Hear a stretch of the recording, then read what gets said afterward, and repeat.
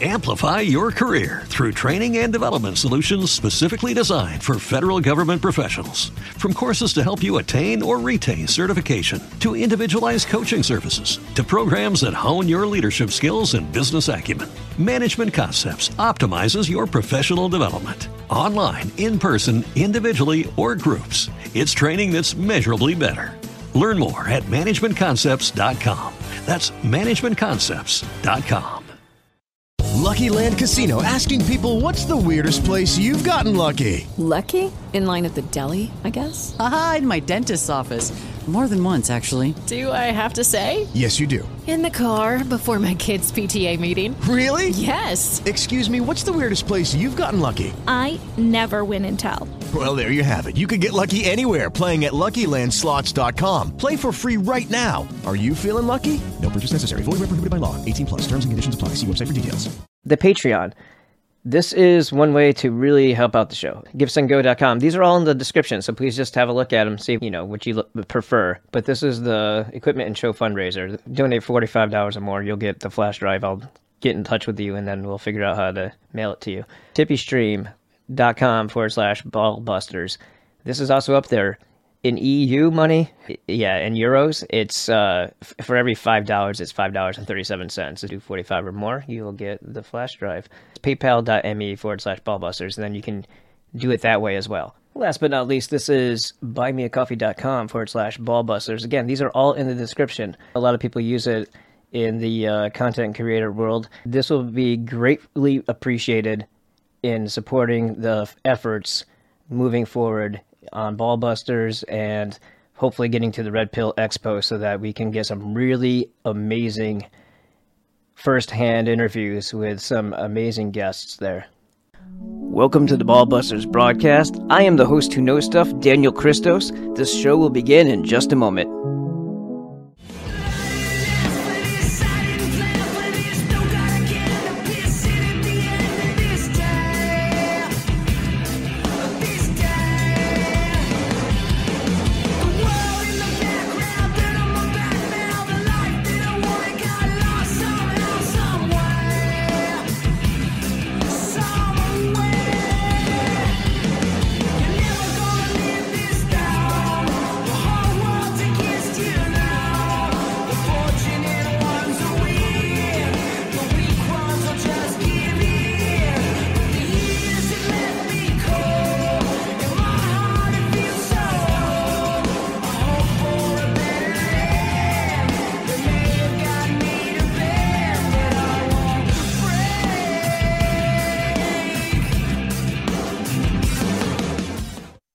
You're listening to the Ballbusters podcast.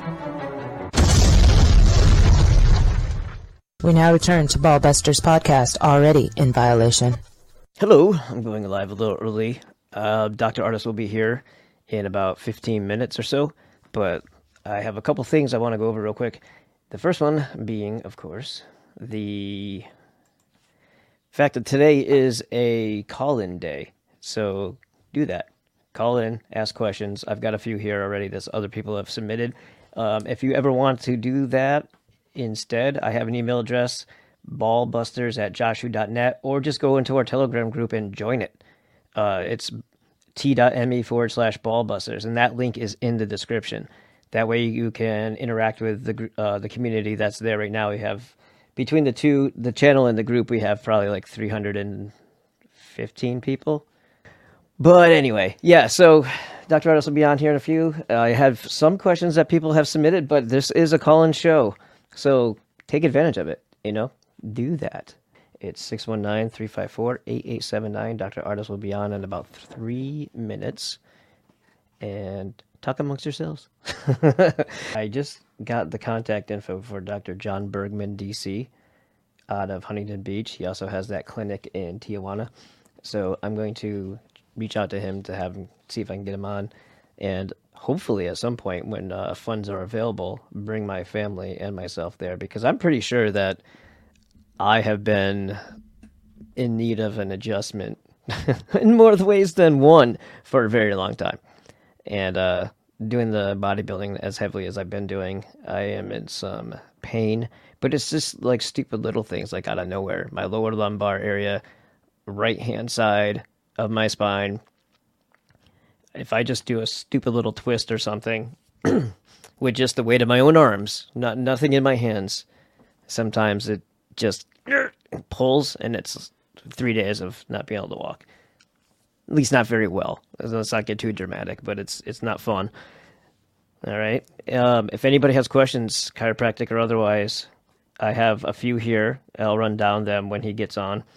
One of them is about meniscus tears. I think that there's a lot of things you can do with nutrition that will, and proper mineral supplementation that may make some operations unnecessary, especially when it comes to like hips, like incorporating. So Dr. Joel Wallach is another person I'm going to. I don't know if I've already reached out to him or not, but I'm going to again if I haven't already, because a lot of what I have come to believe has come from him, and it's pretty well documented. There's a lot of things that if we just had the right building materials, as Dr. Peter Glidden says, there's a lot of these things that do not require surgery, like hip replacements and things of that nature. You can build the bone back yourself. You don't need to have medical intervention. The more you can do on your own, the less you're subjecting yourself to them, and then all their other, strings attached type of nonsense, because then they're in your life. I just went by maybe I'll show it to you. I just went by 2 billboards today, driving around to help out Rebecca and bring her daughter to school and stuff like that. One of them said, "Love them, protect them, immunize them." So if you love them and you want to protect them, don't fill them with poison shots, would be my retort to that. It's disgusting propaganda by Sunset Health was I think the billboard for that one, or it could have been a different one. Maybe it was a different one. And then the other, it could have been a government one, could have been a state of Arizona one. And then the other one was Sunset Health, and that one had like check boxes, said vaccinate, giant words, giant letters. I put that on my Instagram, and it had 2 boxes, and one of them checked for yes. It's absolutely fucking disgusting. None are good. None. Poison is poison. Just because it doesn't get you the same day, or a week from now, or could be 10 years from now, or it could be a few weeks from that. The amount of augmentation that everybody's gone through. Why do you think everybody's so damn dumb? I mean, there's a lot of things that people don't attribute to vaccines that I guarantee you, if you put poison in your body, things happen. And if it doesn't belong there and it's going past all of your body's natural defense systems to get into your bloodstream or into your muscles, that's then obviously gets circulated through your body anyway. Cause and effect, guys. Cause and effect. Should be something that everybody is a little bit more versed in than they have been. Just my personal opinion. You can yell at me if you want. I don't really pay attention anyway, unless you're being really brutal, and then I yell back. So it doesn't really affect me that much. So let's see what else. There's Dr. Brian Artis now. That's awesome. Here he is. Hello, sir. Hello, Daniel. How are you, buddy? Very good. Very good. So today, if you have anything you'd like to start off with, otherwise we have some questions here, and we can run through those. But sure, if you ask questions, it'll open up all kinds of stuff. Excellent. Okay. So the first one I have for you, and hello, how was your weekend? It was very good. Very busy. Holy cow. Yeah. Cool. Thank you very much. It was very good.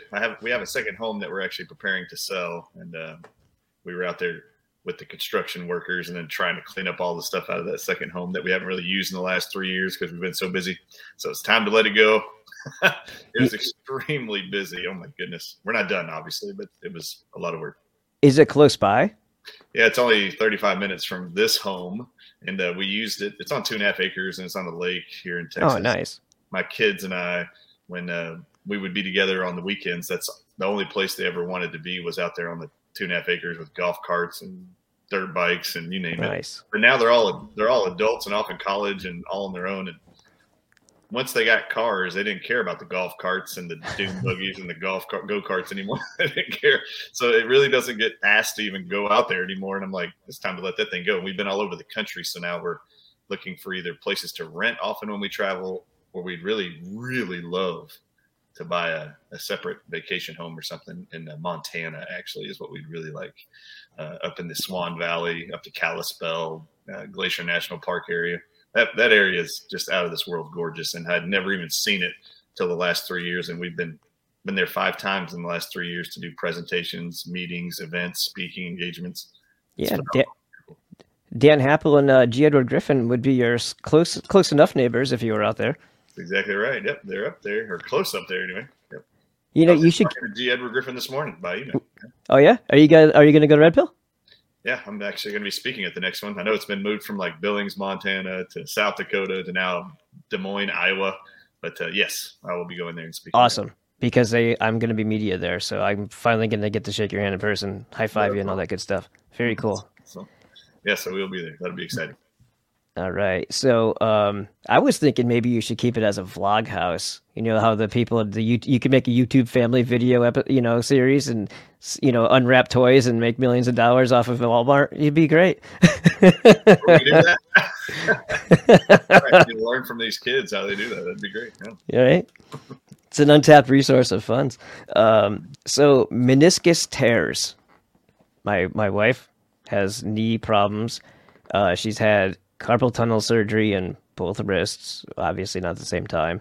And then COVID happened, so they had delayed her knee stuff. I'm thinking that if you have the proper materials, maybe there's not when I listen to Dr. Joel Wallach and he says, you can do the hip replacement, but it's invasive surgery and it's not really necessary if you're getting the proper building blocks that your body can heal itself. He said anything calcium related, you can build it back.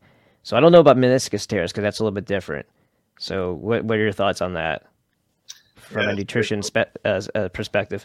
Yeah, that is a great point. People ask me a lot of questions, and one of those I'll often get, what about torn ligaments? Can you repair those? And can those heal just on their own? And the truth is, I have torn ligaments, completely avulsed them from the bone, meaning it's totally ripped off the bone. Oh. I have actually torn off and had pieces of a meniscus in my right knee floating inside of my knee, a piece torn off of that. And it creates a lot of problems, actually. And it isn't going to reinsert itself at the point it ripped off from. So right. I've actually had surgery on my knee to actually reattach my ACL, my MCL, my LCL, and actually repair and shave down the actual rigid parts of my meniscus. And it feels fine, which is great. and truthfully, in the world of natural medicine, I would like to say all things can be healed all naturally. It has been historically, you can see even evidence in archaeology that surgeons have been utilized forever. I mean, there have been attempts to do surgery to actually repair things forever. And there are times, unfortunately, where that's required. Right. When it comes to cartilage, like the meniscus and like the discs in between your vertebrae and your back, there are evidence in stem cell therapies, stem cell research, that you can grow back cartilage. That has actually been shown in joints to be done, not in organs, but in joints where cartilage is, that is, and on what's called the cornea, the outside of your eye. They can use stem cells to regrow that because both of those are avascular. There's no blood supply to those tissues. But using stem cells can regenerate avascular tissue, which the cornea and meniscus are. So I have seen that and read that and understand that to be true.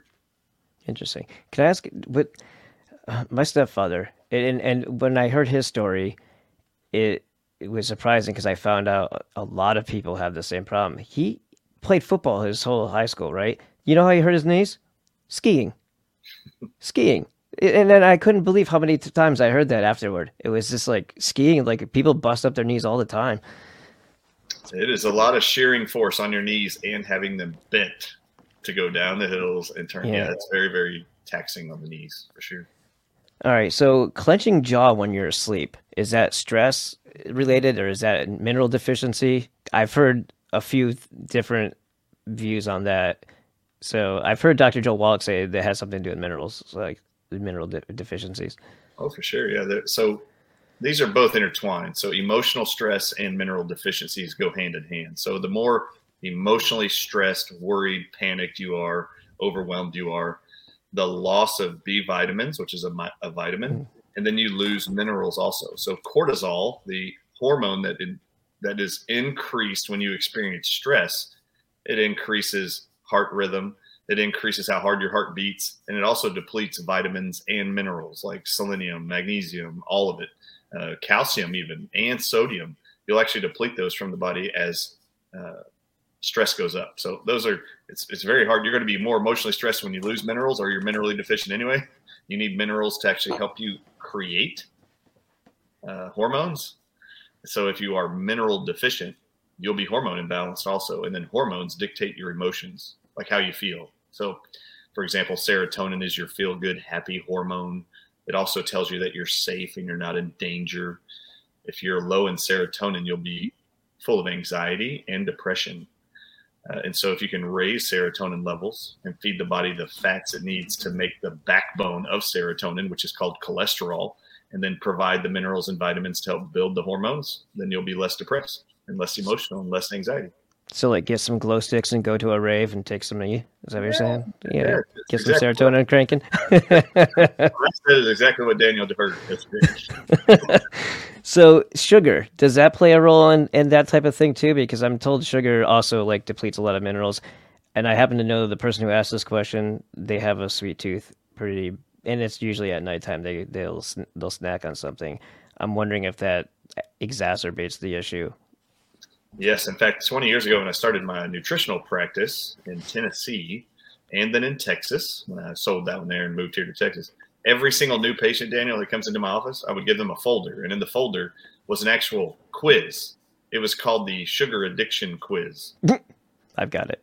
And then on the back of the quiz, based on their answers of the quiz to determine how they scored on how addicted to sugar they were, when you flip the actual paper over, it had 141 listed published diseases caused by sugar. And it was everything from cancers to diabetes to periodontal disease to fibromyalgia to lupus to you name it. It was everything. Everything you think of, man, can be correlated to sugar. Schizophrenia, bipolarism, I mean, you name it. All of them are complicated by sugar and directly implicated in sugar. Osteoporosis, you name it. Sugar. Yeah, it messes up your calcium, right? It really messes up. Yeah, if you want to know what sugar does, sugar and prednisone or steroids have a very similar action. Sugar and steroids, when you take them, and I'm talking like corticosteroids, which would be like prednisone, for example, which is for pain, usually in the management of autoimmune diseases. These drugs and sugar have the same action on your bone marrow. They deplete your bone marrow's ability to produce white blood cells to fight infections. Sugar and steroids are called immunosuppressants. They shut off your immune system. And they do it within 4 hours. Sugar does it even faster than steroids. Does it within 2 hours. Can lower your white blood cell count by up to 70% within just hours of consuming sugar. So when people would be going into cold and flu season, I would actually tell them you need to reduce your sugar intake. Why? Because it's going to lower your immunity. And you're going to be with the colder temperatures and weather, you're going to be around snotty people, and you're going to be more easily susceptible to the cold. And cold as a weather element actually induces illness. This is actually published in acupuncture for 5,000 years. They know that temperature changes and affects your internal environment to allow you to either stay healthy or have symptoms. So sugar depletes your immune system just like steroids do. In fact, everybody knows this too. If you actually are prescribed steroids, they'll tell you have to live on this the rest of your life. Be careful being around sick people because you can't fight infections like the rest of them. Yeah, no kidding. You just shut off their immune system. Sugar does that. And then sugar also depletes all minerals from the human body. For the heart particularly, Jeez. You eat sugar, it depletes all of your B vitamins, and you pee them and poop them out, and they're depleted from your heart muscles. Now, vitamin B is what supplies energy to your heart muscles. So the heart as a muscle is only as strong and has as much energy as possible based on the amount of B vitamins present in the muscles of your heart. So the moment you start consuming lots of sugar, B vitamins are now being depleted, and depending on how fast you can replace them, put them back in, and reduce your sugar, will be implicated in congestive heart failure, cardiomegaly, which is the enlargement of the heart, all of your QR, QT intervals, which are the pulses of the heart's rhythm. All of it can be affected in your EKG, ECG. They will all be changed as a result of sugar intake. So you could be put on drugs for palpitations or all that other stuff when the root cause of it could be what you're eating, and they're never even going to address that. They're just going to load you with drugs. Millions of people right now are on drugs solely caused by the dietary choices that they're making right now. That's a pretty important point to stick on right there, because if it's something that you can fix on your own, you don't want to be taking drugs that are just additional poisons. And then your body then has to get used to that, and then that's how it operates off of after that, right? I mean, there's a slippery slope. Yeah, so there's a great book and great reference and a great researcher. Her name was Janet Appleton. And I hope it's Appleton. It's been a while since I looked at her name, but Janet Appleton. And she has a great book she wrote called How to Lick the Sugar Habit. And I mean, it's a bestseller and has been for years, for probably 2 or 3 decades now. But all of her research into what diseases directly that sugar is implicated in directly causing, that's the list. I got them all from her. She's a phenomenal researcher. She passed away a couple of years ago, but what's the name again? I'm gonna write down. Janet Appleton. The book is How to Lick the Sugar Habit. How to Lick the Sugar Habit. Cool. Matter of fact, I'm gonna look it up right now while you're on here. I'm gonna make sure I have the name right. Are you ready for another question? You want me to wait a few seconds? How to lick? Yeah, you can wait just a second. Lick the sugar habit. Great, people can hear it again. Lick the sugar habit's what it's called. Yep. And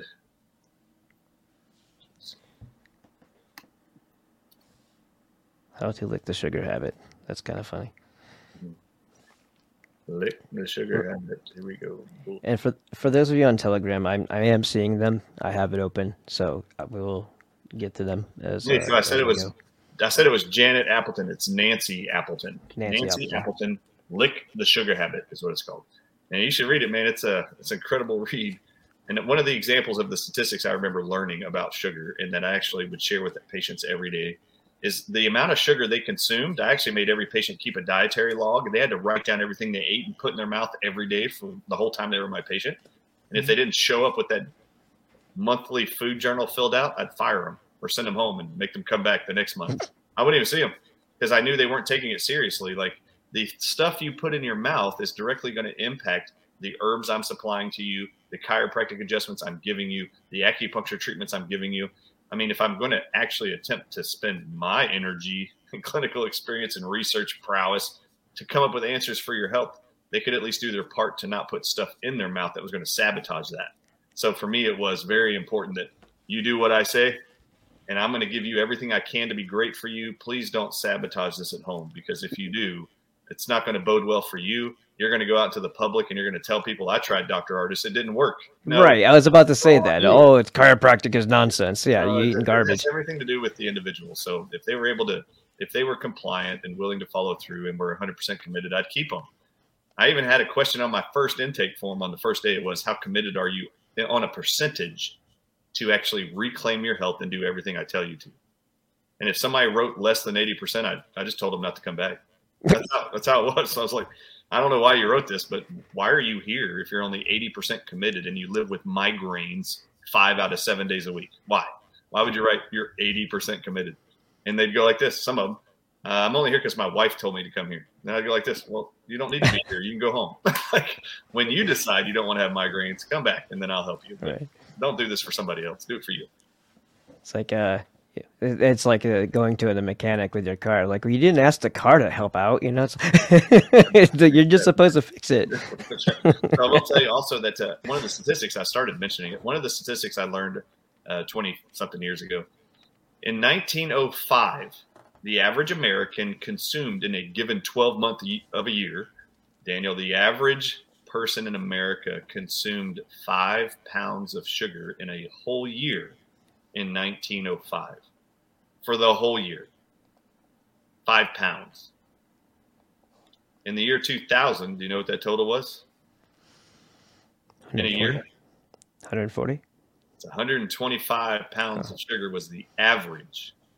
Now, within 100 years, less than 100 years, we are consuming more sugar that suppresses the immune system, consuming more sugar that creates inflammation, more sugar that actually feeds bacteria, yeast, parasites, fungus, all the pathogens that can survive and thrive inside of a human body to cause diseases.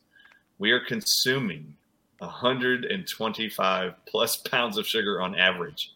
And do you know, there's a lot of people that don't eat that much sugar. That's the average. That means there's some people drinking Coke every day, drinking beers every day, and they're consuming sugar galore, 200 pounds probably in a year.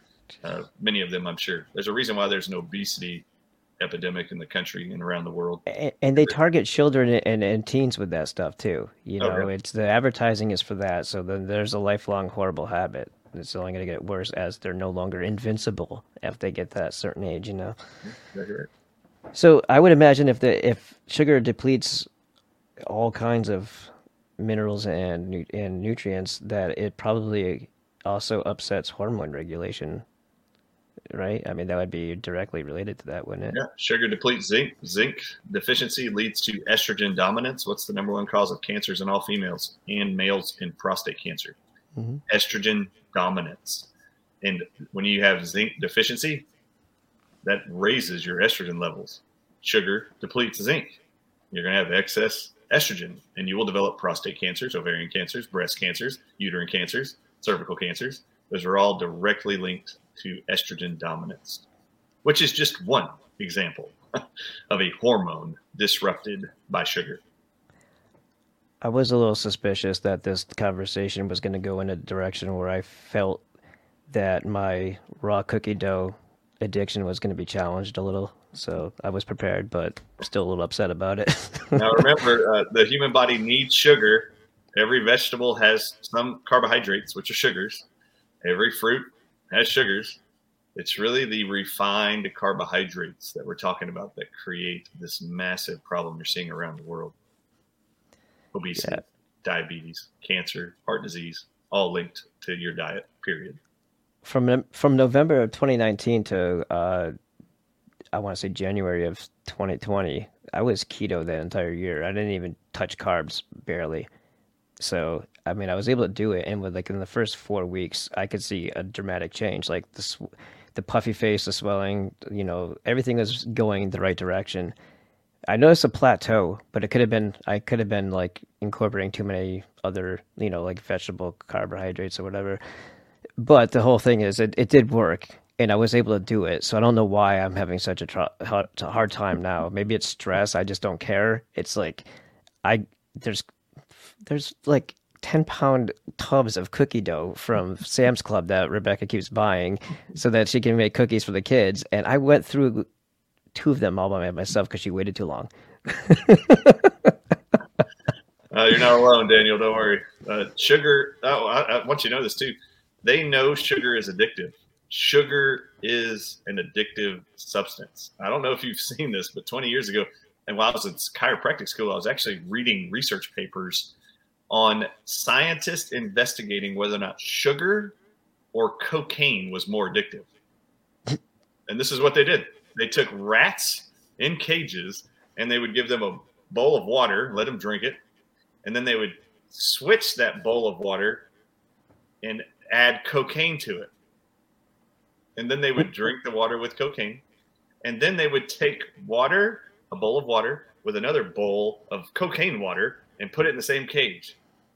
And the mouse or the rat would never drink the regular water ever again. They would only drink the cocaine water. They didn't want anything but the cocaine. Then they introduced sugar water next to the bowl of cocaine water. You know, them rats never drank that cocaine water ever again. They only drank sugar water. Isn't that amazing? Pretty mentally powerful. That is. They only wanted the sugar addictive water over the cocaine water. They suppose then that sugar's way more addictive than cocaine. Which is crazy. And if you listen to some of the people out there, like there's other doctors of chiropractic out there, like Dr. Eric Berg, who you know, he says that your body can produce the sugar that it needs if it needs it.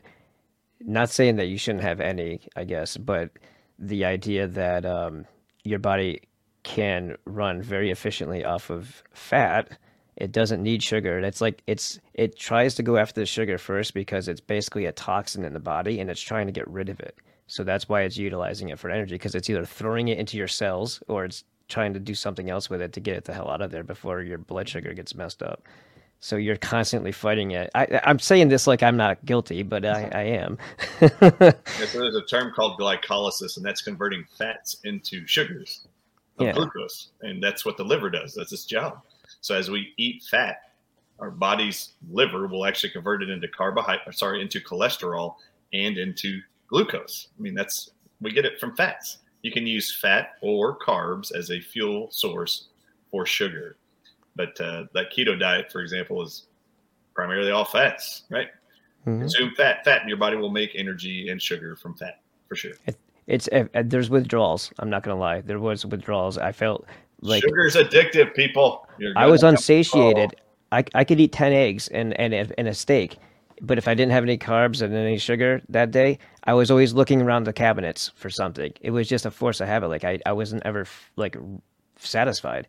And that went on for a long time, and I had energy depletion for a while too, but then it all balanced out.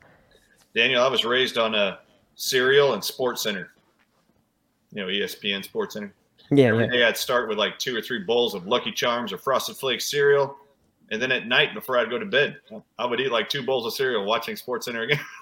That was my routine every day from the time I was can remember being born until I was 27 years old, when I started going through all the nutritional training.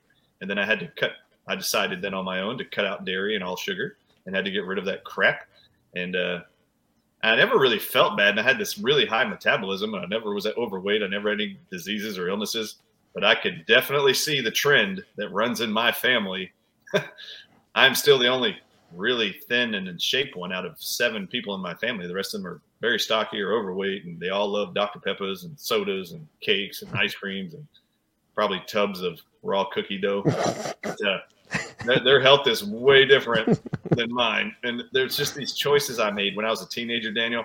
I remember conceptually thinking that when people smoke for the first time and they start coughing, that's their body, or throwing up, that's their body rejecting the toxins, right, that they're putting into their body, which there's over 600 chemicals added to tobacco to make you sick and puke.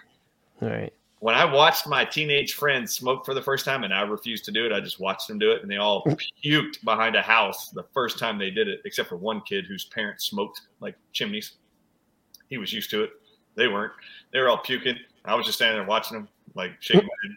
When I was about 2 years later, I was about 14 years old, and we were at a basketball tournament. And from the tournament, we go to lunch between games, and my teammate, he orders a Coke or something at a Hardee's.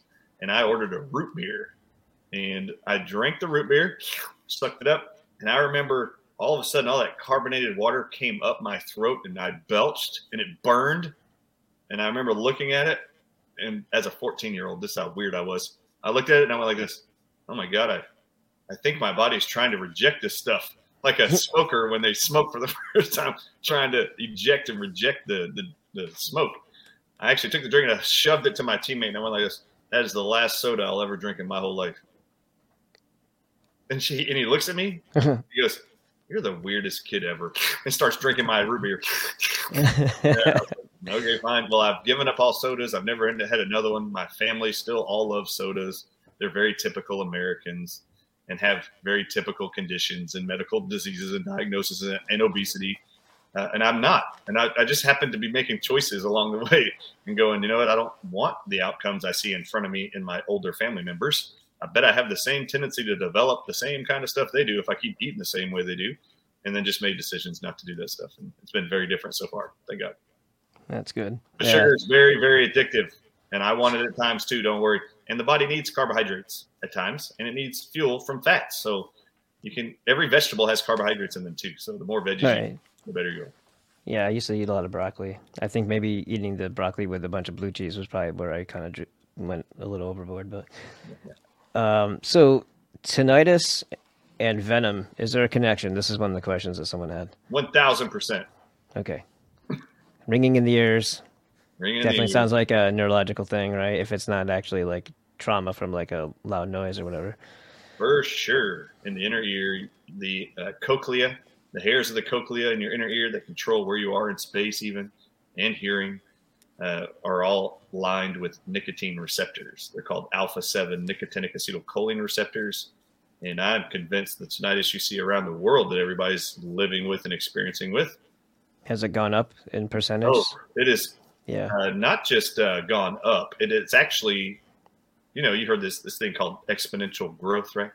It is not even exponentially more tinnitus is now occurring.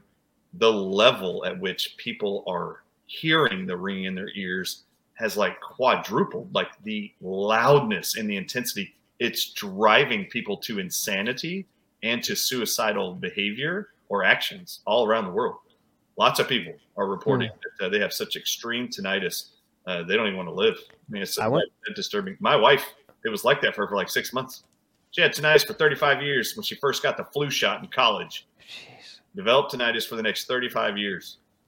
When she got COVID, she lost her taste and smell, and the tinnitus went like 5 times higher than before. She would have a hard time hearing me, hearing the TV, hearing the radio, hearing anything, hearing the phone. She had a hard time with the loudness of the ringing. And it wasn't until she did nicotine. That went on for like 6 months, the tinnitus thing.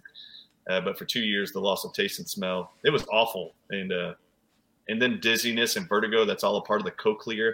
Cochlea is the inner chamber of the ear that has hairs lining it that tell you where you are in space when you move. And she had these POTS-like symptoms, which is changing your position.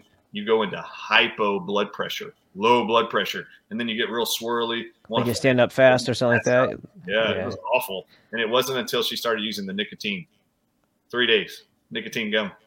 All the taste and smell returned, and her tinnitus went back to what it was previously and now is better than it's been for the last 35 years. Like 90% eradicated what she's heard the last 30-something years, which is freaking phenomenal. Yeah, they're definitely correlated. Apparently Biden, I heard this in one of the comments that was made on one of our videos that you and I had done. There had been other people there, though. And it was, did you hear that? This was the question. Did you hear that Biden had said that all cigarettes from here on out have to be nicotine-free as of X and X date? So the one thing that actually doesn't cause harm, but all the other chemicals are perfectly fine. Just don't put the nicotine in there. That's funny. Yeah. So 2 months after our Watch the Water documentary dropped is when Joe Biden's administration came out and said, one, the FDA banned all Juul vaping nicotine cartridges, the liquid sales, just strict nicotine. Yeah. Nope, nobody can smoke just straight nicotine anymore. And then Joe Biden in the same week said, our administration will be the first to put a limit on how much nicotine can be put into cigarettes. And no one's ever done that before. Now they're just trying to reduce the nicotine in cigarettes. There's a reason, people. Be careful. Oh, and just so you know, nicotine's not only just in tobacco products. Nicotine's in food. Nicotine's in potatoes. Nicotine's in tomatoes. There's a lot of foods that have them in there. Just in small amounts. Right, and that's a good thing to know that there's other sources for it. And they're all veggies. Yeah. And if it's in there, then come on. How bad is nicotine, really? Yeah, God knew it was horrible for you, so he put it in your food. And then he put nicotine receptors on every single cell of your body, all of them. Lack of joint fluid.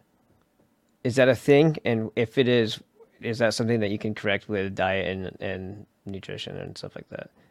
Lack of joint fluid. Well, they're saying that that's what they were told for the doctor. Fluid is what it's called. It is called synovial fluid. Synovial, okay. But a lack of that, man, there must be an injury to the cartilaginous chamber in order for it to leak out. Like I don't know how that would happen. So then they were being told some nonsense from their doctor then. So that, I don't buy it. There's a few things that medical doctors and chiropractors have said for years. For example, the term slipped disc, meaning the disc between your vertebrae can slip or move. They don't move. They've never moved. That is a totally ridiculous term that doesn't exist. The disc cannot move. It has so many anchors into each of the bones, it will never move. What can happen, though, is it can collapse, but it ain't coming apart from the bone.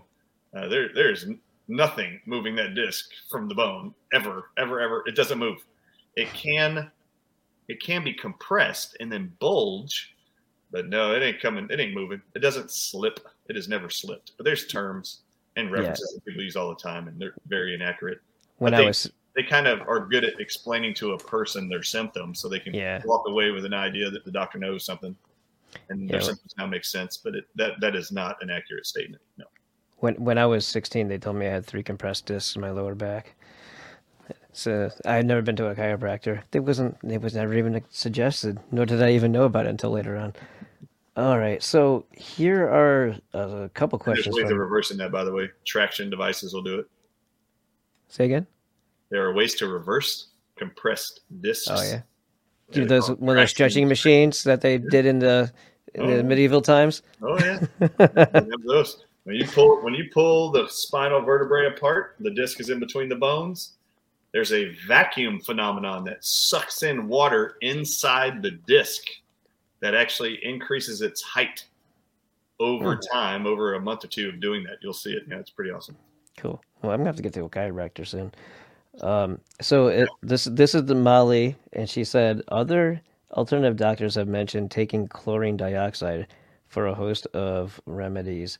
What's your opinion on this, especially to protect against, and then the word shedding, which that word kind of I have an issue with the concept of that, but it's like a slip disc. Yeah, I have a hard time with that one. Yeah, like a slip disc. I know better. Shedding for most people, I'm like, I don't know. I think the shedding term is a play on the fact that they know they're using snake venom peptides and snakes. And it's a way to keep people scared of each other and thinking that they have cooties. Totally trying to create paranoia and distrust between humans. They want to divide the human family and make us not want to be around each other and convince us to be afraid of other people, like they are plagued or something. I mean, seriously, you saw this with the Jews. Remember in the Holocaust, right? They had illnesses, they were diseased, they were inferior. Don't go around them. We need to isolate them in camps. Don't go around them. No, this is all. They're just learning how to continually deceive us and convince us that we can't trust other people, including ourselves, who we love. So do you have any comments on the chlorine dioxide itself as a use for anything? I do. Yeah. So chlorine. Do y'all know that chlorine is actually a nutrient your brain requires to fire like any nerve impulse ever? So memory, action, to move, breathe, you name it. Did you know you need chlorine to make that happen? So chlorine, they know chlorine is an essential nutrient of the human body. Why do you think every water treatment facility adds chlorine to your water? They add chlorine to do 2 things. To sterilize you? Sterilize you, and kill bacteria and pathogens, poisons inside water. That's what they say they're doing. But then they're expecting you to drink it, shower in it, bathe in it, swim in it, everything with it. Chlorine dioxide is a form of chlorine that has been shown for decades to do a couple things. Help reverse most diseases. And then number 2, it actually denatures and destroys the disulfide bonds of venom, even in water. Those are published effects of chlorine dioxide. Chlorine dioxide smells like sulfur. I've had it in my home for like 8 years now, I guess. And they call it MMS is a term. Oh, yeah. Yeah. MMS. So chlorine dioxide is a mixture of 2 things, citric acid and MMS. And you actually just add 1 drop or 2 drops at a time of each. I mean, total for 1 glass of water. It's 1 drop or 2 drops of each. And man, that stuff is, before you add the water, it smells like a gas chamber of some sort. It's extremely potent sulfur smelling, but it's actually a very, very potent and supposedly has many published benefits. I actually don't use chlorine dioxide very often. I think the last time I used it was probably 5 years ago, but I still have it here. And if I got sick and wasn't getting over something, I would use it. But it's not something I use typically. And in fact, as I used ivermectin for 10 years before COVID in my house every month with my kids and with my wife and myself every month for 10 years. I have never used it once during COVID. And I got COVID once for 3 days, but I didn't use ivermectin. I never even thought about it. All I did was increase my vitamin C, my selenium, and my zinc. Selenium's a big deal. And then it was gone in 3 days. Like, it was over. So I could have added ivermectin. I had a nicotine patch I slapped on. That was helpful. But other than that, I don't see the need for, at times, for some things. I don't need everything to help me get over stuff. I understand the basic principles enough. And I will tell you, Daniel, it's really odd. There's not odd, but I don't know how lay people are figuring it out as confidently as we are trying to make sure the antidotes and protocols and suggestions there are. I mean, they must be so overwhelmed at times hearing all of us docs talk about things, supplements, minerals, vitamins, herbs, diets. I mean, they have to be massively confused at times. Like, where do I start and what do I do? Yeah. And anyway, I will be personally starting what's called the Artist Club Experience. And I'm going to be launching this membership club where I can actually take people through it, my audiences particularly. And I will actually be including a pharmacist to help educate all the people in the world who have drugs they're prescribed. And we're going to start actually identifying for them counter interactions, contraindications of drugs they're prescribed for, herbs, minerals, vitamins that could be contraindicated until we get you off those drugs.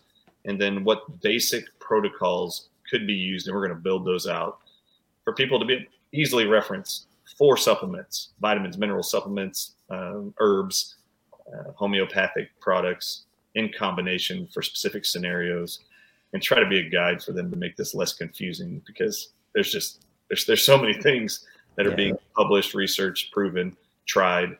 And we need somebody to help guide simple protocols that are actually doable and not overwhelming and lost in translation.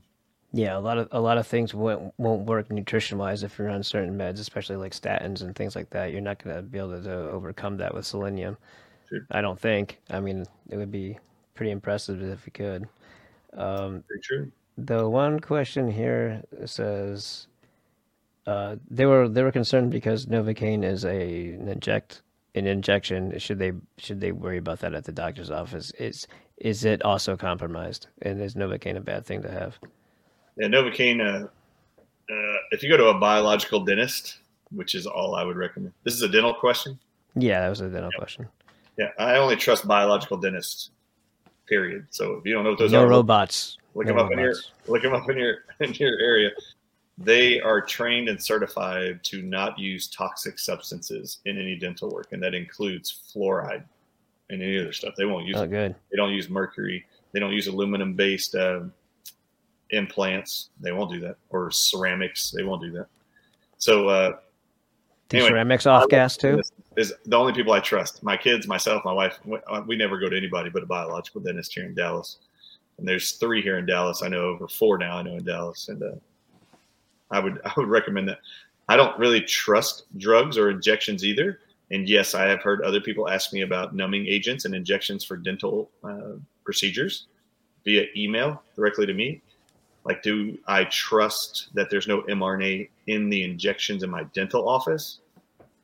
My response was, I would actually make them sign a document. If you have the concern and your gut feeling is making you worried, just write up a document, a Word document that says, you, doc, are responsible for any injuries to me if you do not or not aware and haven't looked into and confirmed that mRNA or venom or toxics or toxins are at all listed as ingredients inside of this shot you're about to give me for pain relief. You could do that. I used to make OBGYNs and all kinds of doctors sign contracts for me that they would agree to do or not do certain things before I ever even hired them to represent me or my loved ones. I do it all the time. Yeah, that's only a sneaky one. Only you are in charge. Yeah. Because go ahead. And if any injuries occur, you just put it in writing. If any injuries occur as a result of this injection you're about to do to me, you are going to be fiscally responsible for all injuries incurred and medical expenses. Just make them sign it. And a lot of them are going to be very careful to do anything to you they don't know for sure is 100% safe once they know that they're put on the. That might have tapped into something by accident there, because everybody's focused on this one shot and its boosters, but they don't think about the flu shot or all these other things that they're pretty much telling you is all going to be mixed together now. Even if they don't tell you that, I mean, if you're going to line up for one of them, they're going to probably put what they want you to have especially if it has anything to do with tech. It's probably going to be in all of them. But I never even considered the dental route, because that's like the sneaky one, if they're going to just give you every little stupid little shot in there. I already think they x-ray you way too much at a dentist's office. I don't like that. I don't want my daughter to have her brain x-rayed basically every single time she goes there. It's not okay. So I agree. The biological dentist, if they use an x-ray, they'll use just this pinpoint digital x-ray that only goes over the tooth and only goes through that area. So it's actually very, very specific and not exposing your entire brain to electronic radiation. I always would recommend a biological dentist to anybody ever. I would not go to a regular dentist ever, ever, ever, ever. I said ever. I'm almost wondering ever. I'm almost wondering if a little bit of the tinnitus issue might have something to do with radio waves, or maybe those new things that they've been putting up everywhere. Maybe it's a dual thing that's going on. Shots plus the other thing. Yeah, it really could. Although my wife, even with her tinnitus, she didn't have any shots, like COVID shots, and she had the worsening of tinnitus. I didn't have any shots, and I'm in the same house and travel everywhere with her. She's always on my side, and I never had any of the tinnitus stuff. I mean, never. Not that it can't be done, but. Oh, you're saying it's like poisoning and envenomation that you didn't from somewhere is what it probably was, right? Yeah. Oh, yeah. Yeah. All right. So a couple more questions. Are colonoscopies necessary? No, don't do those. Don't do those. That was a pretty straight and direct one. Do not do colonoscopies, everybody. No, nobody needs to be doing those ever. Unless you want them to find a problem. Oh, it's more savage. Are you a person who wants to find out that you have a problem or a pre-problem? If you are someone who likes to gravitate towards being a victim and being able to be given a diagnosis that you can complain about to your friends, go get a colonoscopy. Because they're going to go in there and they're going to look for anything possible they can call a polyp. A polyp. Yeah. Then they're going to tell you we need to biopsy that polyp, this little bitty outpouching, and then they're going to come back and tell you 99% of the time that polyp is pre-cancerous. Okay, Daniel, I was born pre-cancerous. Yeah, everybody is, right? My whole life. Anybody who doesn't have cancer is pre-cancerous. So for them to throw that at you, that, we found a polyp and it's pre-cancerous, that means there's nothing they found. Because up here, oh man, they got you. They're seeding inside of you a unneeded fear and worry that you are getting close to developing colon cancer. No, you are precancerous your whole life until you are cancerous. So don't go. The worst thing you could ever do, is to continue to do annual screenings of any kind with your medical doctors. All of them. I don't care if they told you you have heart disease that runs in your family. You should have a echocardiogram, and you should have x-rays of your heart every year. No, don't go. Don't do it.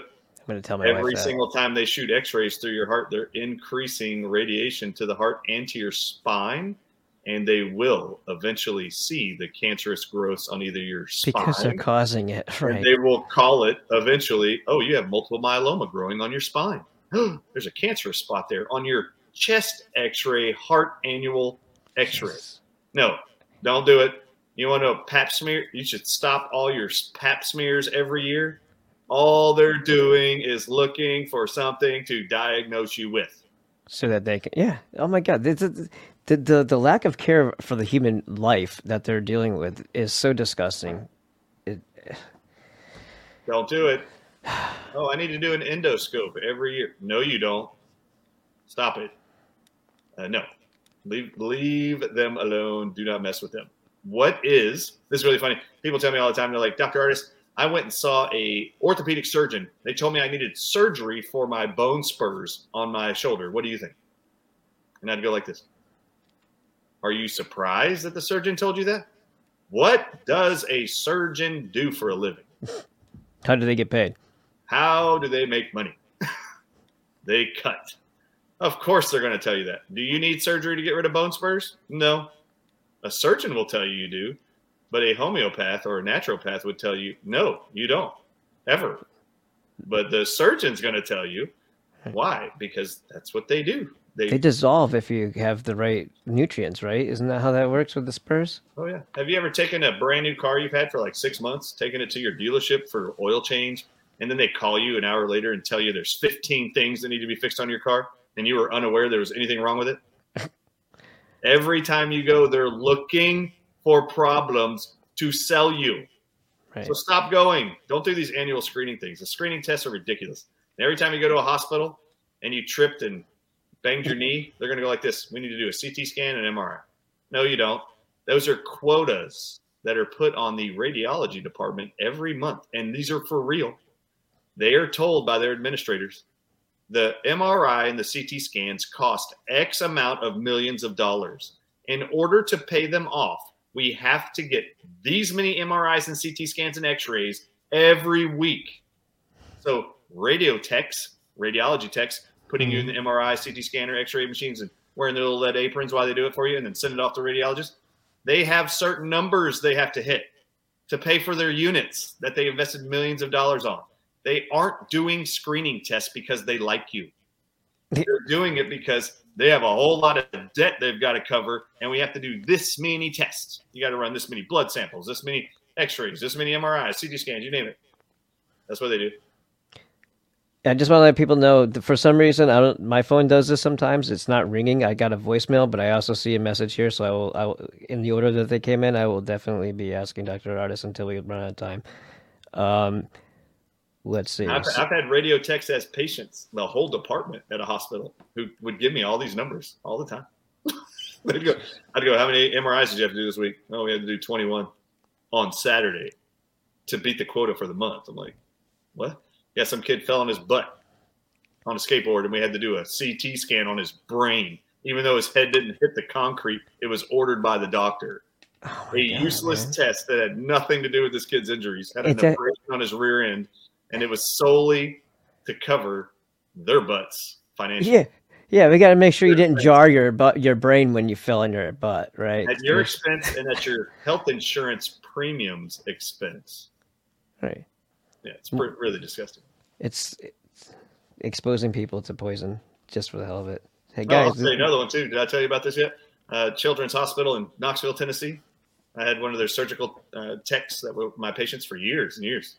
And every Monday they would come in and tell me that they had their weekly meeting where they would go through insurance coverage for your insurance policy as a patient, and then determine what surgeries, what procedures they would do based on how much money they could get that was confirmed by the insurance people at the hospital. Oh, trust me, when you show up at the hospital and they ask for your insurance card first, they're determining how much money can we make off this person. Tell them they have this wrong because this is what it pays out. Yeah. Could you imagine walking up to Costco or Sam's Club and the person at the front who's trying to check your ID as a member actually went like this? Hey, I need you to open your wallet and show me how much cash you have first. Yeah. And if you showed them $10 and they're like, you only have $10? No, you can't come in here. Like, no, you're not a patient here. Sorry. Or you can only go shop in the candy section. You can't go back to the lines or to the organic vegetable section because you only have $10. Go over there and buy toothbrushes or something. You know, could you imagine if they actually were looking for how much money they could make first off of you? Like, check your wallet. Hey, how much of credit is left on this credit card before you walk in here? That's what they're doing before they admit you. When you're all sitting there twiddling your thumbs in the waiting room, what they're doing is confirming your insurance coverage before they bring you back. That's all they're doing the whole time. The whole time. They want to know what money can we squeeze out of this person, with what screening test can we do, and what can we diagnose them with, and what procedures can we do for this person, and how much we get paid before we let them in. That's all they do. It's ridiculous. Can I share a personal story about that? Sure. When I had I was in the Coast Guard, so I had VA insurance the last 20-something years. And I had broken my thumb doing landscaping. One of the ropes broke on the root, the root ball of like a plant I was moving, and I fell back and I hit my thumb in the flatbed, and it spread out. You could tell. Went to the doctors. The radiologist told me at the ER at the VA, oh yeah, it's split right down the center. So then I go to the actual doctor. He said, yeah, everything's fine. Because I didn't have additional insurance and the VA was looking, you know what I mean? So everything's fine. This hand here, I don't know if you see that big bump. I do, yeah. Holy For 7 years, they told me that it wasn't dislocated and my wrist was fine after hurting it pop when I landed like this, and it was horrible pain. I couldn't even grab like a knob on the cabinets, and it stayed like that, and all the calcium developed down there. And then when I got Blue Cross Blue Shield when I was in the electricians union, all of a sudden they pull everything back and they want to do a $15,000 surgery to fix it. Oh, the mighty dollar. But they didn't shave anything off. Well, it's better now because it's natural. It wasn't natural because you guys let it sit there for 7 friggin' years and do that to me. Yeah, so now this is what it is forever. Yeah, that sucks. That's exactly why I hate that profession. Yeah. I hate it. And I really was motivated every day in practice. People used to ask me, why do I love it so much and how come I work such long hours? And I used to tell people, man, every day I'm driven by this weird sensation and visual that every hospital parking lot is full. And there's just innocent humans being pumped full of toxic drugs, and they're never being told what's wrong with them, truly, right, and how to fix it. And that just ate at me and ate at me and ate at me.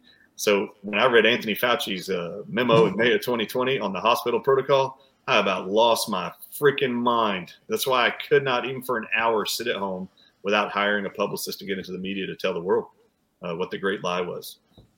Just so y'all know, there's not a single disease on earth. There is not a single symptom on earth that you are living with, that you're living with and experiencing because you all of a sudden have a drug deficiency. Right.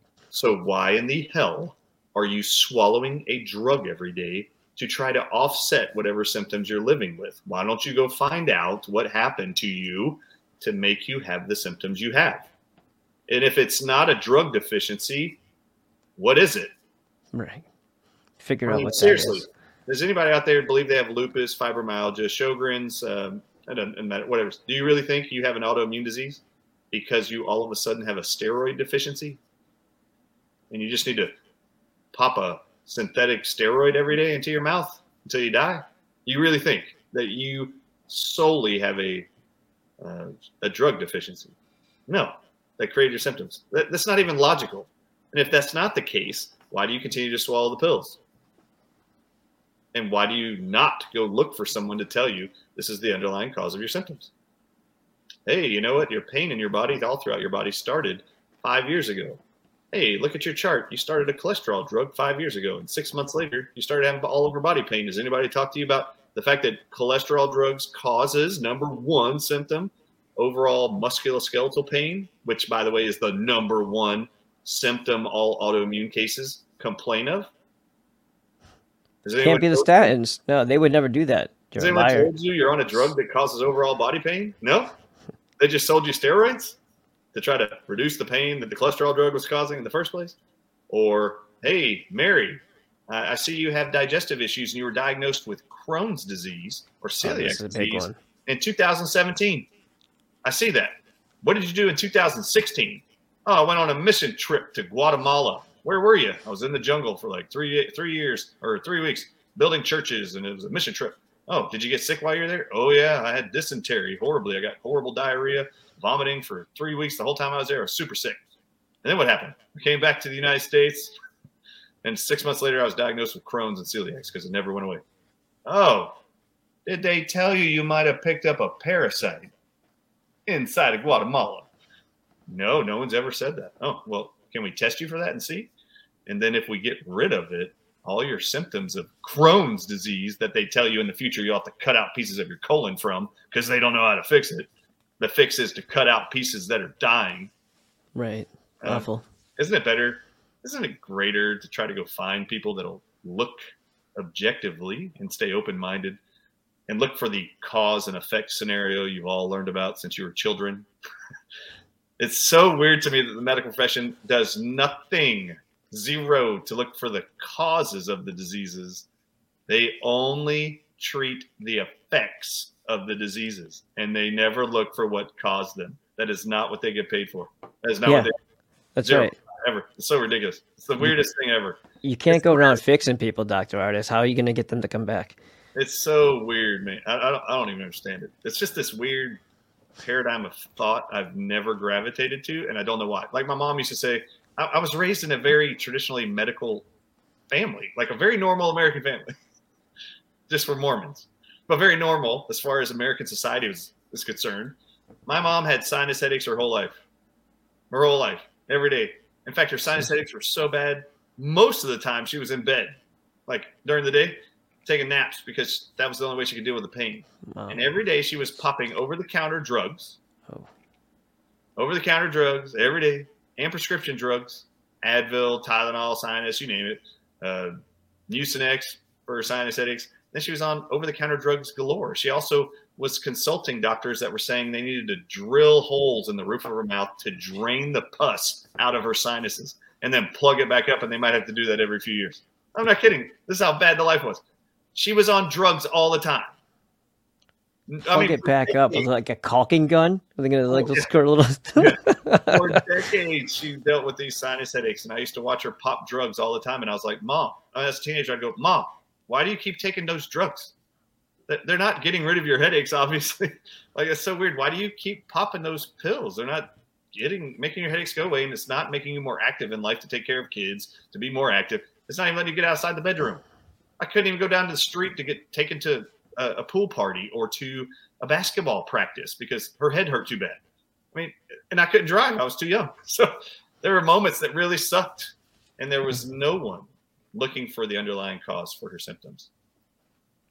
What was incredible was all of the migraines and sinus headaches she had for years. I'm talking, she was in her 50s by this time. When I opened up my Dallas practice in 2009, she came in as a patient in 2009, and within 2 months, all of her sinus headaches and migraine headaches were able to go away. And all we did was actually find out from my testing that she had a food allergy to corn. And guess what her favorite thing on the planet to eat and to drink was? Doritos. Oh, boy. Which is corn. Right. And she loves very processed corn. Coca-Cola, which has got corn syrup in it. Yeah, I love high fructose corn syrup galore. Yeah, so there's just tons of corn. So once we got the corn out of her, then she stopped having sinus headaches. But no one ever told her that. My whole life growing up, she never, ever knew. It was as simple as going from literally switching from corn chips to potato chips. Seriously. All I did was go, Mom, just stop eating the corn chips and go to potato chips. She loves salty, crunchy stuff. No more migraines, no more sinus headaches. Within 2 weeks, all gone. She's been dealing with things for decades. This is the difference between healing and poisoning. So I have a question for you on that. Do you think it's actually a corn allergy? Because I know when it comes to like wheat, they're like, oh, it's the gluten. When they're spraying it with freaking Roundup desiccant glyphosate, however you want to pronounce it. And then I like saying glyph, like hieroglyphics, because I think it's like Mystery Babylon. Freaks. I like it. But that's the same thing with corn. I think they make corn like GMO so that they can spray the weeds around the corn, but it doesn't affect the corn plant. So it actually has like a resistance, but it's still sprayed with it. For sure. Do you think it's possible that an allergy from that might actually be from like the toxins that they're spraying on it more so than the corn? Yeah. But then again, corn's all GMO too, so who knows? It could just be not able to be digested or something, you know? There's two things we always talked about. It was you're either allergic to the food, meaning you're releasing histamines and reacting negatively to the food, or you're sensitive to the food, like a hypersensitivity to the food for some reason. And so either way, it was easy to figure that out with an elimination diet. Like just cut that out for 2 weeks and let's see how you feel. Remember you said the peanut oil is sometimes in some of the processing and manufacturing of the vaccines. I wonder if there's corn syrup in any of them or any type of derivative of that. Because once it's past your blood, into your blood, that might be giving it a hypersensitivity, right? It very well could, yes. You're absolutely right. Okay, so here's a question. It says, I have a question for Dr. Artis, which is good because this is the show about it. Why do some people, like that person, develop autonomic dysfunction after, I don't know what C infection is. Maybe you can help me. Maybe I'm just being stupid. Maybe I'm being stupid. What's that? COVID infection? I guess. I developed POTS, and I'm unable to function as my heart races at 120 BPM as soon as I stand up. That sounds pretty severe. That's exactly what my wife was experiencing. It's called POTS. Right? It's positional. Oh, POTS. Okay. It was all in capitals, so I thought I had to spell it out. Yep, that's POTS. That's what it is. Yep. So, so my wife dealt with the same thing. It wasn't until nicotine was introduced that all that started to subside totally. So, COVID-19 is venom peptides. The spike proteins are obviously, this isn't obvious to everybody yet, the spike proteins on the outside of the virus, they say, is the only thing that was causing diseases to 28 different tissues in the human body. Not the virus, the spike protein. The spike protein is the only worry about the COVID infection and about vaccines. The vaccines themselves, none of them have SARS-CoV-2 in it. None of them have the virus in it. None of them are instructing your body with the mRNA to make a virus. None of them are doing that. They're only instructing your body how to make the spike protein or injecting you with the spike protein. So it's a big deal. Know that it ain't a virus that's the issue. The virus was never the issue. Look at the world, the governments around the world are not concerned about the virus. They're only trying to vaccinate you against the spike proteins, not the virus. The virus did not make you sick. Spike proteins did. What did they find? What did they find in January of 2020, in April of 2020, was the spike protein. Venom peptides, little short proteins of venom is what they found. So you, with your POTS symptoms, listener, audience member, just like my wife, you were exposed to venom. And that venom created an antagonistic effect on your heart and on your nervous system, your brain, that controls your heart's rhythm. And then your blood pressure is dropping, and then your heart rate's accelerating. So how do you handle that? I'm just going to tell you right now, there have been many, many people who are experiencing tachycardia, elevated heart rate, like massive, where they're going to pass out, like over 200 a minute. It's really interesting. And these individuals, when they are actually soaking their feet in tobacco leaf, like you can order organic tobacco leaf online, and they would seep it in a tea and then put that water cooled into a Pyrex dish and stick their feet in it, they could reverse all their tachycardia and POTS symptoms just within a day or two of soaking for 30 minutes to an hour with the constituents of the plant that includes nicotine. Also, people have used nicotine gums, nicotine patches, nicotine pouches to get the nicotine into their body, but it's been a massive asset to many people is to get those nicotine receptors that are turned off by venom, turn them back on with something called an agonist. Agonist is a fancy scientific term for turning on a cell. And nicotine is the number one nicotine agonist. Ivermectin is a very powerful one too. Choline is choline, CHOLINE. There's a version called CDP choline, which is very effective for a lot of people. You have to get the venom off the receptor, though, or else acetylcholine and choline has zero effect in the presence of venom. Right, because it has a higher affinity to it, right? So yeah, the venom has a much higher affinity than choline does, which is why the nicotine is so important, in my opinion, to get it off the nerve. Then you can bind stuff to the venom, and then you can introduce choline. But if you just threw choline in there, it's not going to do anything. Many people tried it, and it didn't do anything. So nicotine still wins, so they're never going to replace the name with venom receptors. They're not going to replace it with venom.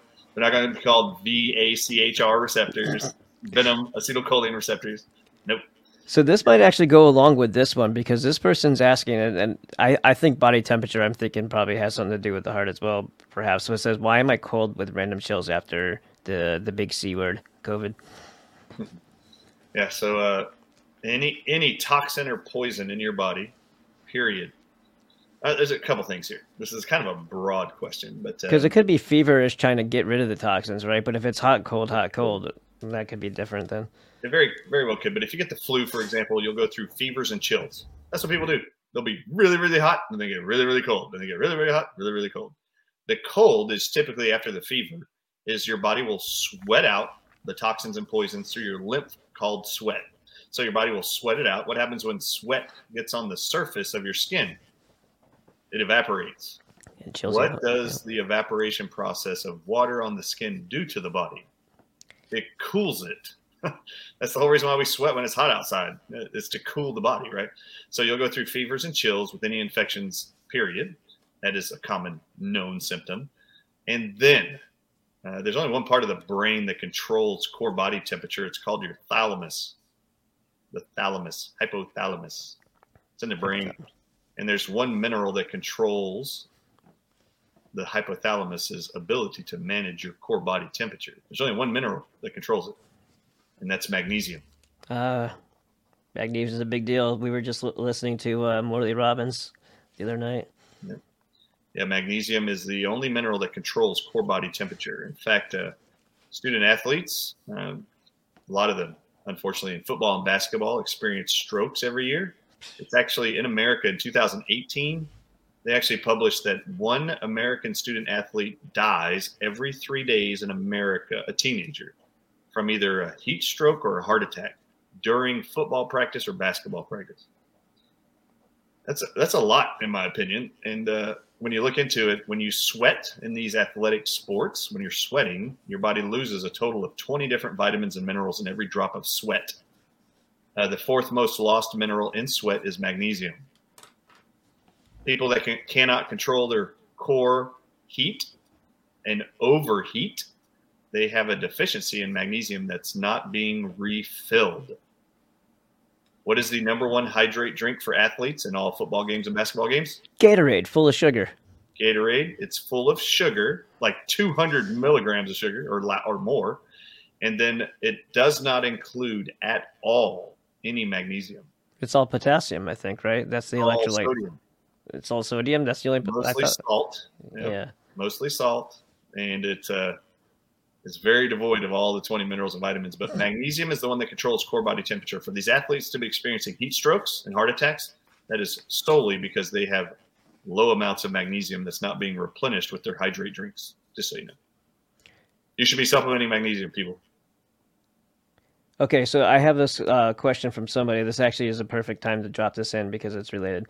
It says, I think this is probably the person that tried to call. And like I said, it's just because this thing's not ringing. It says, hello, Daniel. Wanted to ask Dr. Artis about the best time of day to take zinc, magnesium, selenium, vitamin. I'm going to stop on the D3 thing because I don't think you should take a steroid drug at all ever, and with or without food. Thank you. Okay, so let's run through each one. Zinc and selenium, right? It says zinc, magnesium, selenium, vitamin D3, K2. But that's the one I would say negatory on personally because D3 is a steroid, and with or without food. Thank you. So should you have something to absorb it to make your stomach not upset, or should you let it go?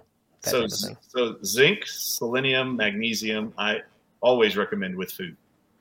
With food, okay.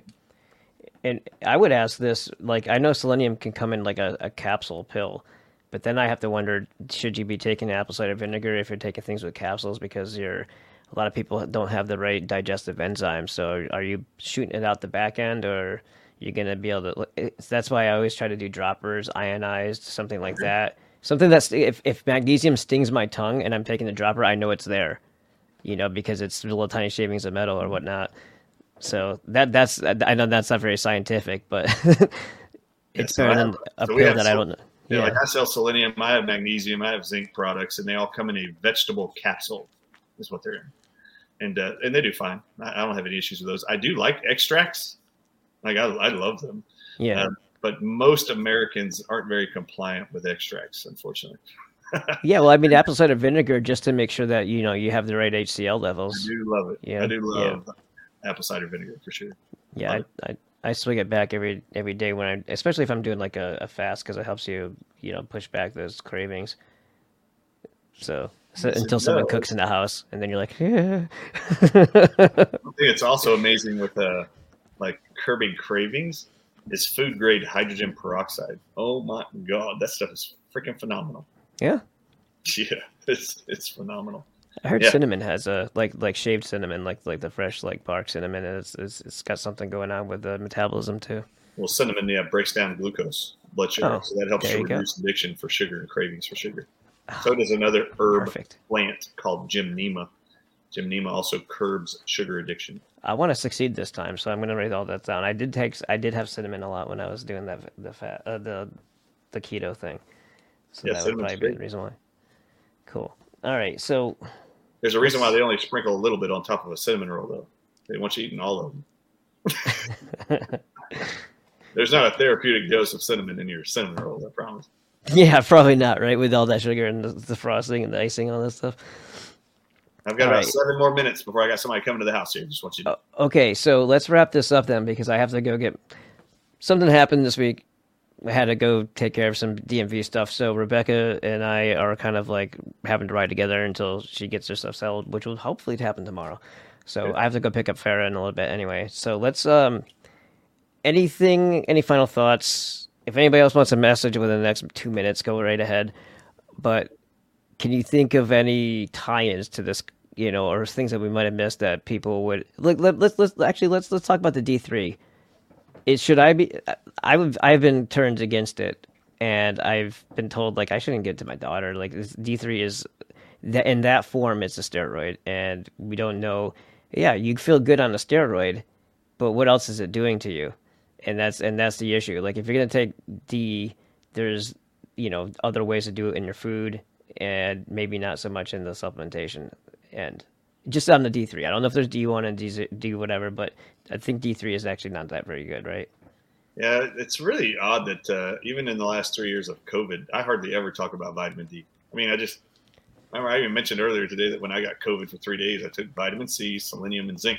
That's all I did. And just increased the dose for 3 days that I was already doing.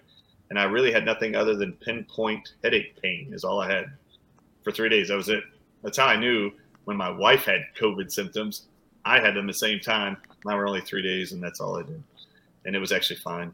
I actually have an appreciation for vitamin D, but I prefer it from the sun or from fish oil or cod liver oil. Yes. So that's typically where I like it. I do have a vitamin D3 product, and I do think I actually am not aware of and have had nobody push me away from vitamin D or supplementing vitamin D, but I have a vitamin D3 product. I don't have a vitamin K2 product, but I do have vitamin D3. And I just tell people, if you're going to do it, 5,000 IUs is what everybody should be doing at a minimum, probably, if you're not going to go out in the sun. But, I can send you the link of the Dr. Cowan video where he talks about it. No, I love it. Jimmy, I'll watch it. Hey, not to take anything away from it. It definitely seemed like it was legitimate. So, yeah. We're always learning. I always love learning, and I'll adapt and adopt and implement all kinds of things in my life all the time. Yeah, I was sharing a lot of his videos for a while there because there is a lot of really good information that he's actually sharing, and it wasn't the first time I've heard it. It was just the most recent time I've heard it. Like I've heard things about D3 in the past, but it finally stuck in. Like lanolin is usually where they get it from, which is like the wool of a sheep. So, it's. I'll just tell you my primary love and respect is in minerals, and I focus on minerals a lot. Minerals are what you find on the periodic table of elements. You don't find vitamins on the periodic table of elements. And that periodic table is a chart we've all been forced to memorize at some point. And it's all the building blocks for all of living life. Notice it's all minerals and no vitamins. You bring up a good point here because you said minerals and you're talking about things like when you talk about magnesium, selenium, zinc, iodine, calcium, sodium, potassium. These are all your minerals. And all of these have like most of those that you just mentioned have a metallic form. So like even like copper has a mineral form that's blue. Yep. It's important to understand the difference between the two, right? Because sometimes you're getting supplements that are more on the toxic level side because they're the metallic form of it, but the mineral form is what is bioavailable to the human body. Yeah, so for like copper, for example, you have what's called copper 2. And copper 2 is the toxic form of copper, which is primarily all the copper supplements you take. Then there's what's called copper 1. That is the bioavailable mineral form of copper. And there is a great form. I actually don't have a copper supplement of any kind, but I'm about to start using one. But and actually recommending one, and it's from Dr. Ed Group's company called Global Healing. And they have a copper 1 bioavailable mineral extract. Dr. Todd Braun's going to be so upset with you. No, he's not. He knows I love it. I love it. This is a vaporized form of copper. You just inhale it. So that's different than – that might be more bioavailable in the lungs than digested. So if you found a way to get it into the body, I'm a fan. That's awesome. Yeah, we should definitely. Oh, and you know what's actually cool about this is I think that Dr. Monzo is actually going to also be there. So that's good. That's not until August, right? Or is it August 11th or 13th? The last time Tashina has sent me an email. That's what it is. So I need to get to Monzo's office at some point. Before that, I want to bring my remdesivir samples and get them tested. Yeah, with his frequencies, and then I want to get the Pfizer, Moderna, and Johnson & Johnson shots. I have them here. And then I want to get those tested. And I would like to take the blood clots with me too and get those tested. And I want to have them run that. And then eventually I'd like to see what it populates. And then there's questions, for example, like, is there the possibility that venom might be in other vaccines, childhood vaccines, Gardasil vaccines? Is it? Well, I would like to see if his testing could help confirm the presence, frequencies, energy signals, or signatures of venoms in those shots. And I've got plenty of MDs to help me get a hold of those. And that'll be very, very exciting to see and very disturbing. And we'll end up in a whole lot of more interviews, a lot more content produced, and hopefully warnings for the world to help them.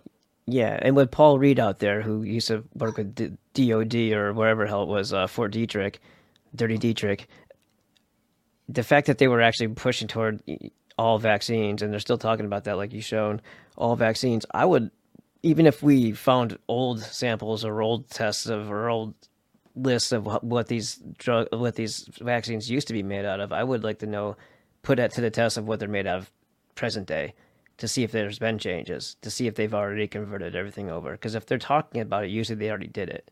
That's usually how that works, you know. Oh yeah. So let me give your audiences a patent. You like researching stuff? Oh yeah. You'll look up a patent number 5,580,859. Date of the patent is December 3rd, 1996. Okay. You get the numbers? You got them? Yep. 5,580,859. Yep. This December is 3rd. What's that? Yep. December 3rd, 1996. 1996. All right. You can also type in the name Robert W. Malone. This is his patent. Jesus Christ. And it's titled Delivery of Exogenous DNA Sequences in a Mammal. And on page 3, I will quote it for you.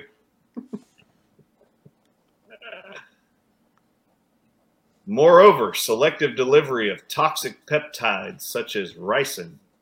Ricin? Diphtheria toxin or cobra venom factor to diseased or neoplastic cells can have major therapeutic benefits. This is the same guy who will refuse to talk about venom because he's working with it. What an ass. Oh, now, in this first paragraph on page 3 of his patent, he's a snake in the grass. And I will give Karen Kingston all the credit. She found this and sent this to me and Stu Peters last week. In this thing, it says that a large number of disease states can benefit from administration of therapeutic peptides. You want to know why he tells everybody don't ask me any questions about snake venom peptides? Such peptides include lymphokines such as interleukin-2, tumor necrotic factor, and interferons, growth factors such as nerve growth factor and epidermal growth factor. Just so you know, both of those are factors of snake venoms discovered in 1956 by Stanley Cohen. Nerve growth factor, how to grow nerve tumors in the brain with venoms. Epidermal growth factor, how to create skin cancers and all cancers on epidermal tissue that lines every organ in the human body. Those cancers are caused by snake venom. They call them epidermal growth factors. So you've got nerve tumors, all epidermal tissue, which is all skin covering anything in your body, can develop cancer. Well, it's the sun. And you've got cobra venom factor, ricin for crying out loud, diphtheria toxin that in Malone's 1996 patent is included as exogenous DNA material that can be delivered with lipid nanoparticles into a mammal as a major therapeutic device or drug. For those There's a reason why he won't talk about snake venom peptides. He knows it's in his patents that they know they can deliver venom peptides to mammals and suggest them as a therapeutic. He's such a dirty son of a bitch. So for those of you out there who don't know what ricin is, if you guys ever heard the umbrella gun with the little ricin pellet, that's what was causing the cancer. That was the Soviet weapon for taking out an agent. What does that say? Delivery of exogenous. Here, let me find like this so we can see it. Yeah, wait, that's actually better this way. Yep, yeah, I see it. Delivery of exogenous sequence of mammal. Boom, boom. Look at the red underlined sentence. Look.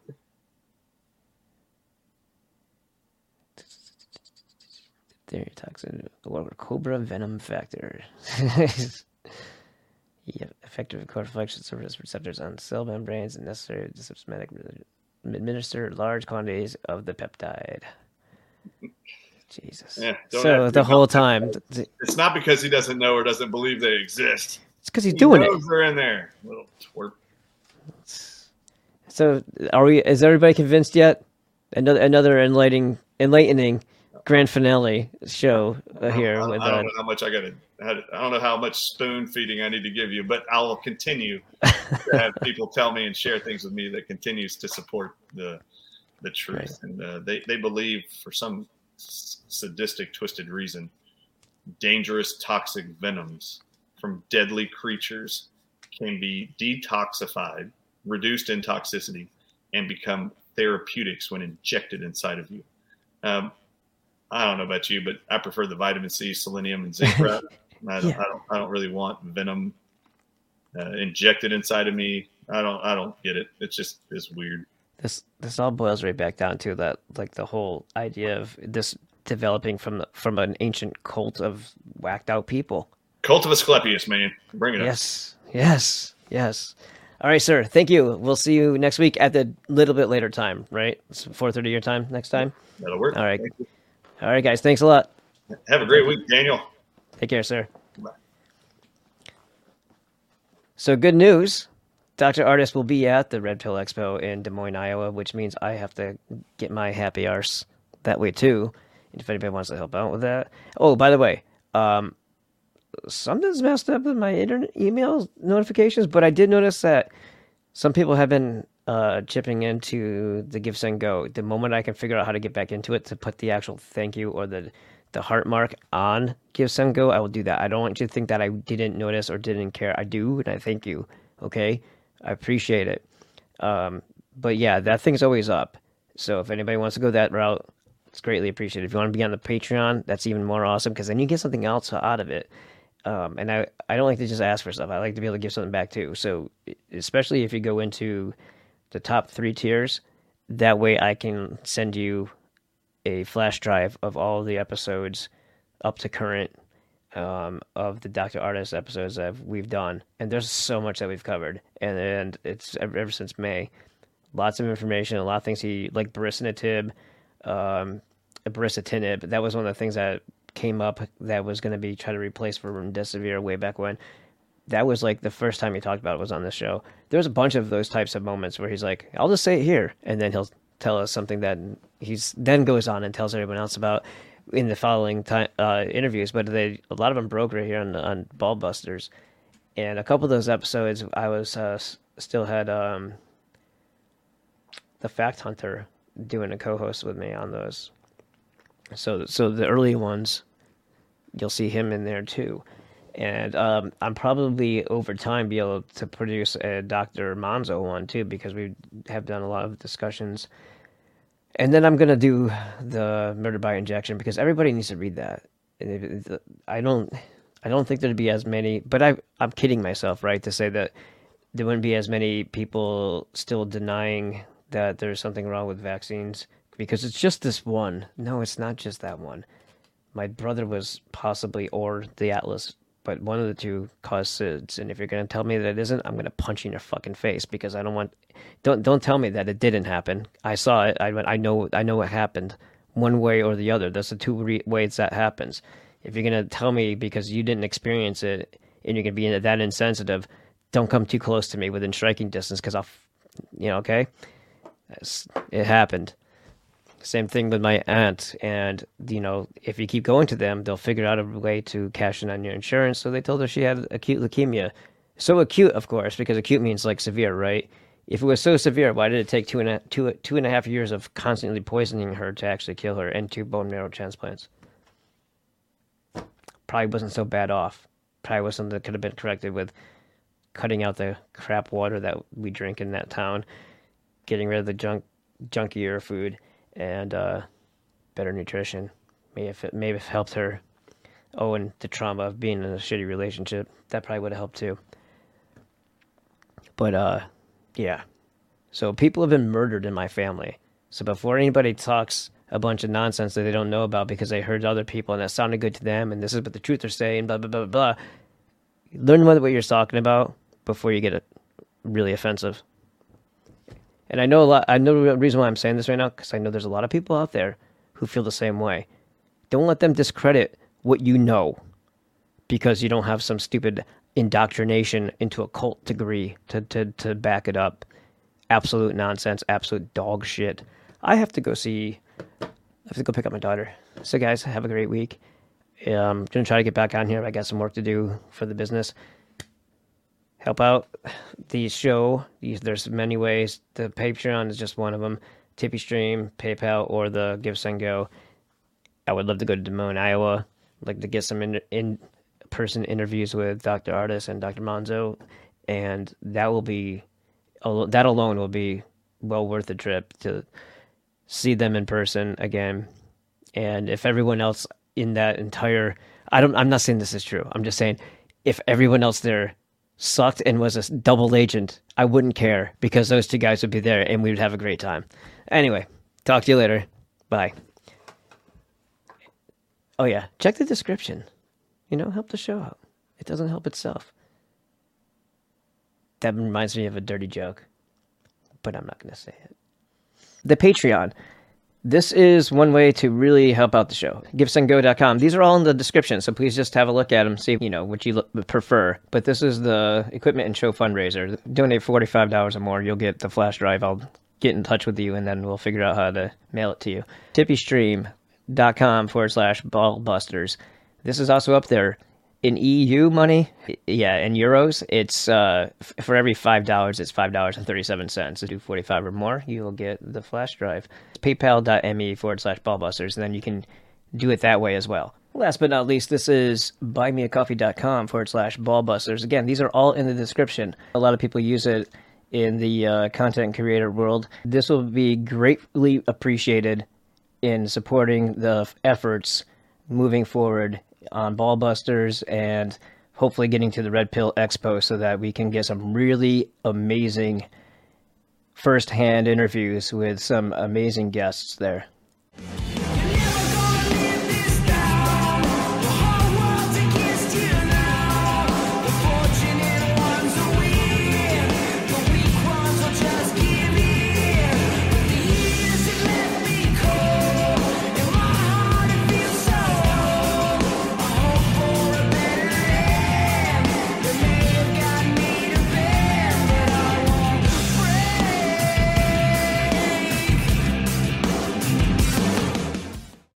Amplify your career through training and development solutions specifically designed for federal government professionals. From courses to help you attain or retain certification, to individualized coaching services, to programs that hone your leadership skills and business acumen, Management Concepts optimizes your professional development. Online, in person, individually, or groups, it's training that's measurably better.